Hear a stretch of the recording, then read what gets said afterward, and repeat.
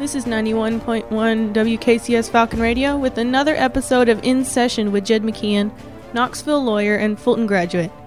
This is your host, Sarah Emery, here with Matthew White, and today we'll be talking about general sessions and the court case process.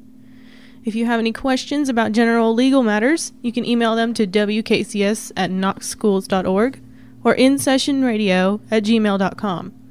These emails will only be used to answer questions about legal matters, not for personal advice. So to start off, Mr. Jed McKeon, what exactly is general sessions? Excellent question, Sarah. So when you go to court, if you are arrested for a crime, the General Sessions Court is typically the first place that you will find yourself having to appear. So let's walk through that process, how you end up in General Sessions Court from the very beginning. What will happen first in a criminal case in regard to General Sessions is that you are arrested or you are given a citation. Sometimes when an officer stops someone for committing a crime, they will actually give them a citation and not take them to jail and ask them to appear on a certain court date. And that court date will be in a court that is called, in the state of Tennessee, it is called the General Sessions Court. And those courthouses in Knox County are down at the City-County building. And there are 4 different criminal General Sessions courtrooms in the City-County building. The other way that you can end up in General Sessions Court if you are not given a citation is if you get arrested and are charged with a crime. Now, when you are charged with a crime and you are arrested, you go out there to the jail out on Maloneyville Road in East Knoxville, and you will be required to make a bond, what is called a bond. And the less serious the charge, the lower the bond amount. And the more serious charge, the higher the bond amount will be. So if you're charged with something like a public intoxication, your bond might be $500 or $1,000 is a typical bond in those cases. What you are required to pay to get out of jail you can either pay the entire amount, and that will get you out of jail on bond, or you can pay a bail bondsman a little over 1/10 of that bond amount. So if you have a $1,000 bond, you can pay a bondsman somewhere in the range of $120, $160, and they are licensed as a bondsman, and you will be able to get out of jail prior to your court date. If you decide to pay the full bond, and keep in mind, the difference is when you pay that $160, $120, you never get any of that money back. If you pay that full amount of the bond, $1,000, then at the end of the case, you're entitled to get all of that money back. So that's the difference in the bond on criminal cases. Now, if you charge with murder, you might have a $100,000 bond. And the only way you're going to get that is if you happen to know somebody who has $10,000 or can raise that up for you, or to sign some property over, to put up some property as part of your bond amount, something like that, so that you can get out prior to your court date. Some people aren't able to make those bonds, and so they sit in jail until their court date in General Sessions. So if they are in jail and they are given a General Sessions court date, the law requires that if you're in jail, you have to have a court date within 10 days of being arrested. That's your right to a speedy trial. If you get out on bond, typically they try to have your first appearance within 30 days of you being arrested. So most people would prefer, once they get arrested, to fight their charge out on the street, as it's called, as opposed to wearing an orange jumpsuit or stripes when they come to court for their charge. So when they come to their first court date, that will typically be in General Sessions Court when they are arrested. And they will appear for what is called an arraignment. Now, do you know what an arraignment is, Sarah? Mm-mm. Okay. Do you know what an arraignment is, Matthew? No. Okay. An arraignment is generally your first appearance, and this hearing usually only takes about 10 minutes. And typically, the defendant doesn't even have to be there if they have an attorney. Okay?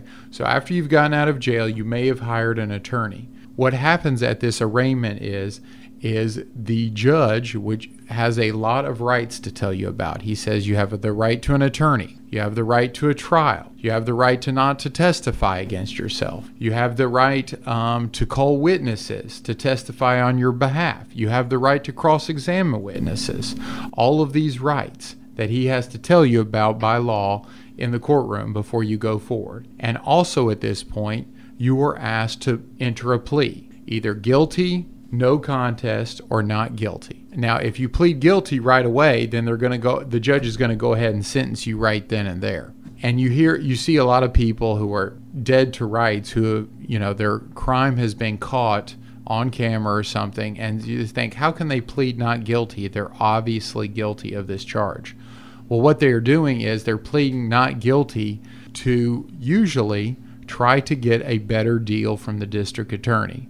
Try to work the situation so that they may offer them a reduced charge, or they may be able to do some probation instead of time in jail, those kinds of things. This hearing usually only lasts about 5 to 10 minutes. And then at that point, all the judge will do is set another court date to come back for the DAs and the lawyers to discuss the matter. And at that point, when the matter becomes before the judge, there may or may not even be a DA there. And the DA will be seeing the case for the very first time. It's not like Law and Order, where the DAs are running around interviewing people out in the world. I've never seen DAs do that. That's the officers and investigators' jobs. So the DAs are only seeing what is in front of them on the piece of paper, and they're working to get that resolved. So that is your first appearance in General Sessions. So you've gotten arrested. Hopefully you've made a bond, or you may not have. You've either gotten an attorney or you've not gotten an attorney, and you've entered a plea. Now, if you don't have an attorney at that point, but you'd like one, you can apply for a public defender if you are indigent, which means that you're poor or don't have a job, or you can ask the judge to give you time to go hire one. And they'll often do that for you. So can you be your own attorney? Yes, that's an excellent question. You can be your own attorney. Sometimes it doesn't really matter whether you represent yourself or not. In traffic tickets, almost everyone represents themselves, and they try to work out some sort of deal with the judge or the DA to try to get the matter resolved. Some people think they are smart enough to represent themselves. I have represented myself before when I had to evict somebody from one of my rental properties who wasn't paying me. It was one of the worst experiences of my life because this person was saying all these bad things about me and lying about me, and I got so upset, and all I wanted to do was yell at them like they were yelling at me. And the lawyer, when you have a lawyer present, they are able to provide that buffer so the client can sit there calm, cool, and collected, and the lawyer can get worked up on their behalf. So the client ends up looking a lot better than the person who represents themselves and is sometimes they get a little long-winded in their stories and provide a few too many details. But that's an excellent question. Yes, you can represent yourself on small, very small matters. It's not that big a deal. On bigger matters, it can become a huge deal. When you were talking about the General Sessions, you said something about a DA, and I want to know what the DA does in the General Sessions Court. Okay. Good question. A DA is short for a district attorney, who is employed by either a state or a judicial district, and what they do is they prosecute crimes. And at the General Sessions level, all they are given is information, usually on a few pieces of paper, by the sheriffs or the police officers, and said, this is someone we arrested for such and such crime, and we want you to prosecute those. And so the DAs take that information and they speak to either the defendant or the defendant's attorney and trying to work out some sort of arrangement, whether it's plead guilty to them, take it to a trial, those kinds of things. So they are a lot in the General Sessions level on negotiations. If it comes time for a preliminary hearing, and we'll get to that in a moment, then they are the ones who will prosecute and ask be there to represent the judicial district on behalf of the state of Tennessee to enforce its laws. and ask the officers questions like, why did you stop this person? Why did you arrest them? And they have to be attorneys to do that. I don't know if that was apparent or not, but the DAs have to be licensed attorneys in the state of Tennessee. So we talked about all these arraignments and the beginnings of general sessions, but you said something about getting cases reset for multiple reasons, and I was wondering if you can give us some examples. That's a great question, Sarah. In the legal process, there are not many areas of it that move very quickly. Lots of times cases can take weeks and months and even years and years. I have a case today that's 7 years old. Sometimes they just last a long time. On the criminal side of the civil and criminal cases generally go quite a bit quicker and they resolve themselves quicker, but they still get reset from time to time. After the arraignment, if the defense attorney and the DA come back and they're discussing the case, well, on a DUI case, if the defendant goes and gets their blood taken, it has to be sent off to a lab to get tested to see what the blood alcohol level in that was. And oftentimes that takes 2 months to get back. So if they have set the case to a day before the blood is back to the court, the results are, then they have to reset the case because the DA can't do anything with the case until they get those lab results back.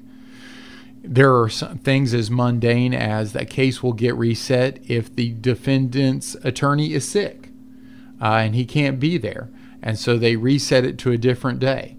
Or if someone has been arrested for having a suspended driver's license, they will often reset the case to try to give that person time to pay off fines and get their driver's license actually valid or get insurance or whatever the case may be, so that they can dismiss the case upon them getting an actual license.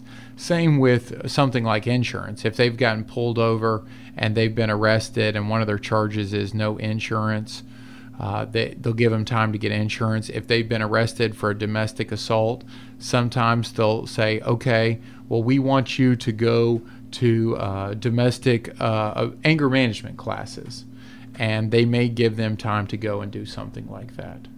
Okay, and for most of these general sessions, there is no jury. Why exactly is there no jury?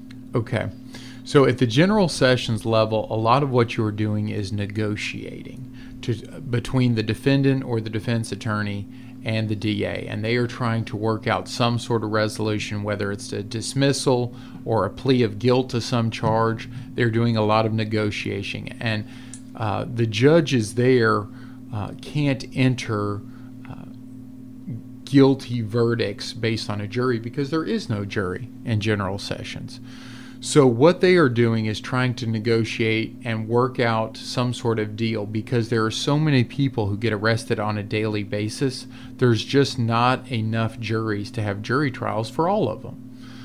So what they will do is, at some point, it will come to an impasse where the defense attorney says, I'm not accepting your deal, or my client's innocent, and the DA saying, I'm not dismissing the charge, and I'm going forward to prosecute this case.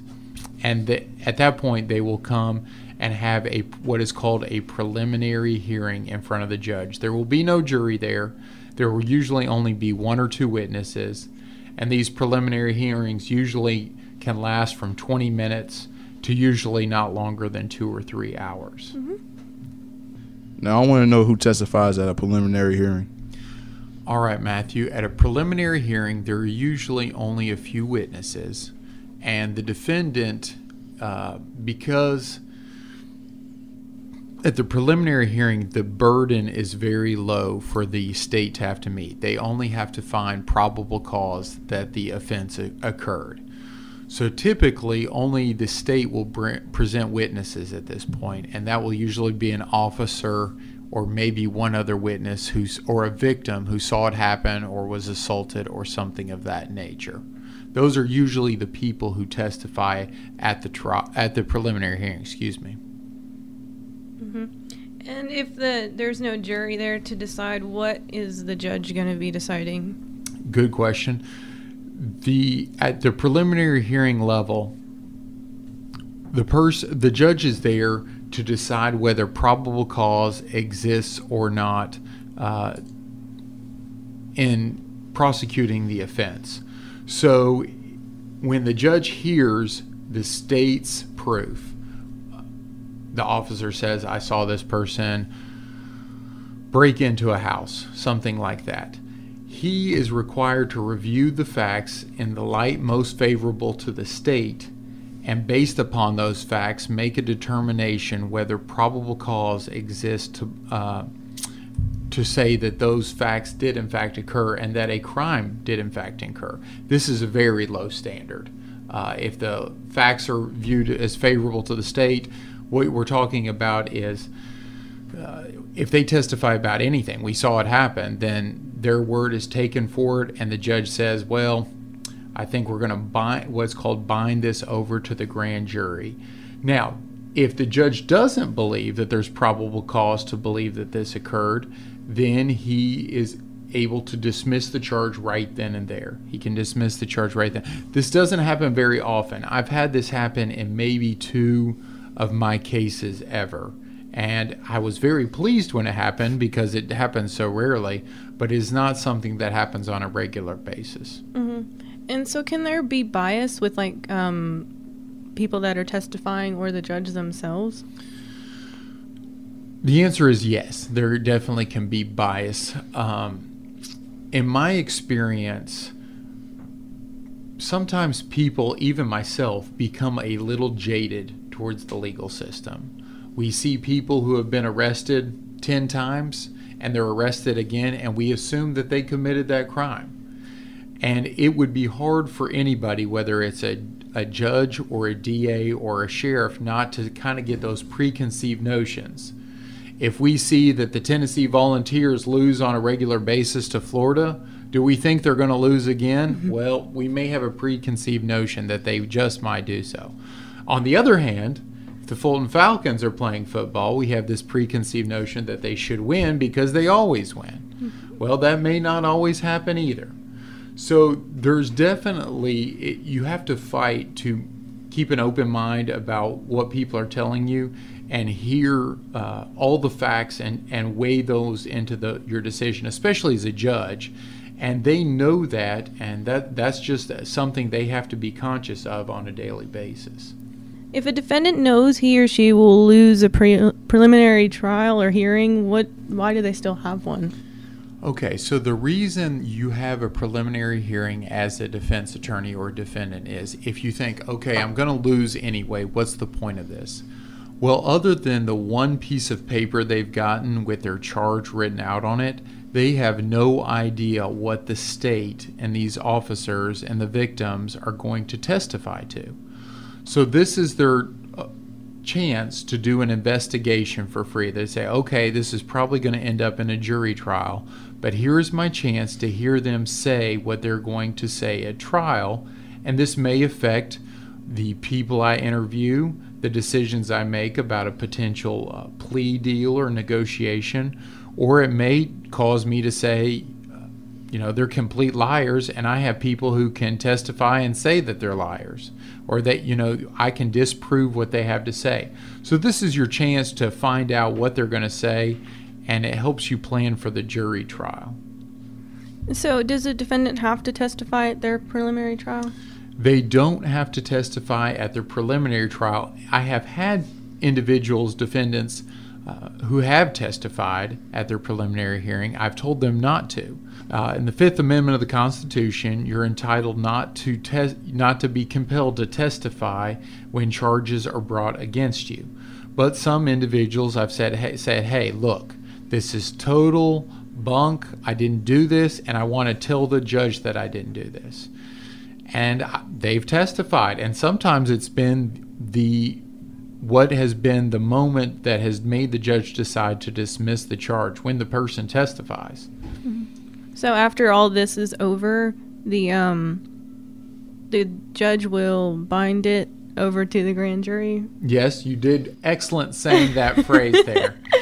So what happens next is, and we can talk about this at our next session is that the charge gets bound over to what is called a grand jury. And this is a body of 13 people that meets in secret behind closed doors with the DAs.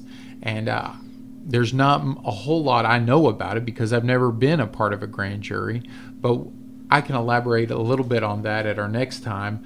And then after that, we will walk into what happens at the jury trial, which would be up at the criminal level.